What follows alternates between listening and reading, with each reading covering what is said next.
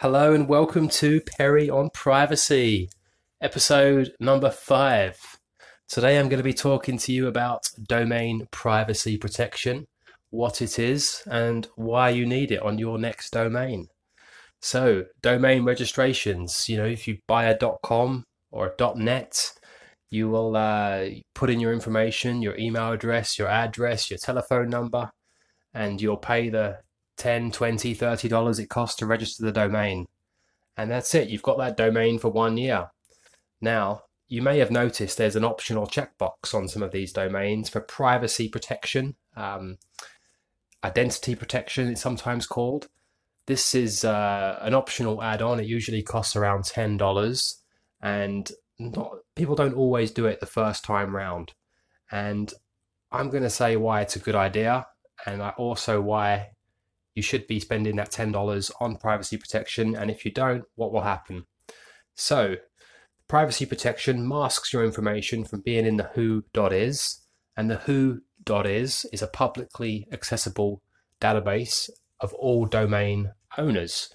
So, for example, if you type the domain into the who.is search engine, you will get all the information regarding that domain owner, the registrant of the domain. And if you've enabled privacy protection, that information will be masked. So it's important to have valid information, whether it's masked or not.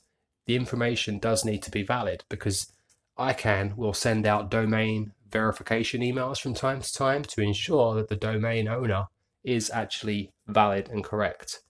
If you don't respond to these emails in a timely manner, then the domain can become locked, and all DNS services related to that domain will be shut down until the domain is unlocked again. So it's important to make sure that the information in the domain whois is valid contact information. If you don't want to put valid contact information in there, then make sure you spend the $10 or so on privacy protection. It's very important to do that. Some other options, if you don't want to spend the additional money, is you could set up a email alias. So this could be something like domains@domain.com, and it forwards to your main email address, maybe to a subfolder. And this way you can control the amount of spam that you get from the whois coming into your main email address. So that's one solution. I actually experienced a lot of this spam firsthand recently when I registered a domain, and not only did I not put privacy protection on it, but I used my wrong email address, my personal email address, and I started getting emails from logo development companies, SEO companies, web development companies, and I was quite curious. I got looking into the senders of these domains, where they were coming from, and it was mostly one or two companies that were doing all the spam. They just set up lots of different mail servers. They just keep abusing the servers until they get shut down, and then they move to the next ones. And they get the emails from the who.is database.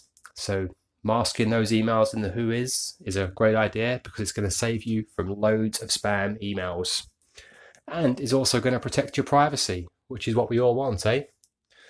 So that's it for today, guys. Thanks for listening. Bye for now.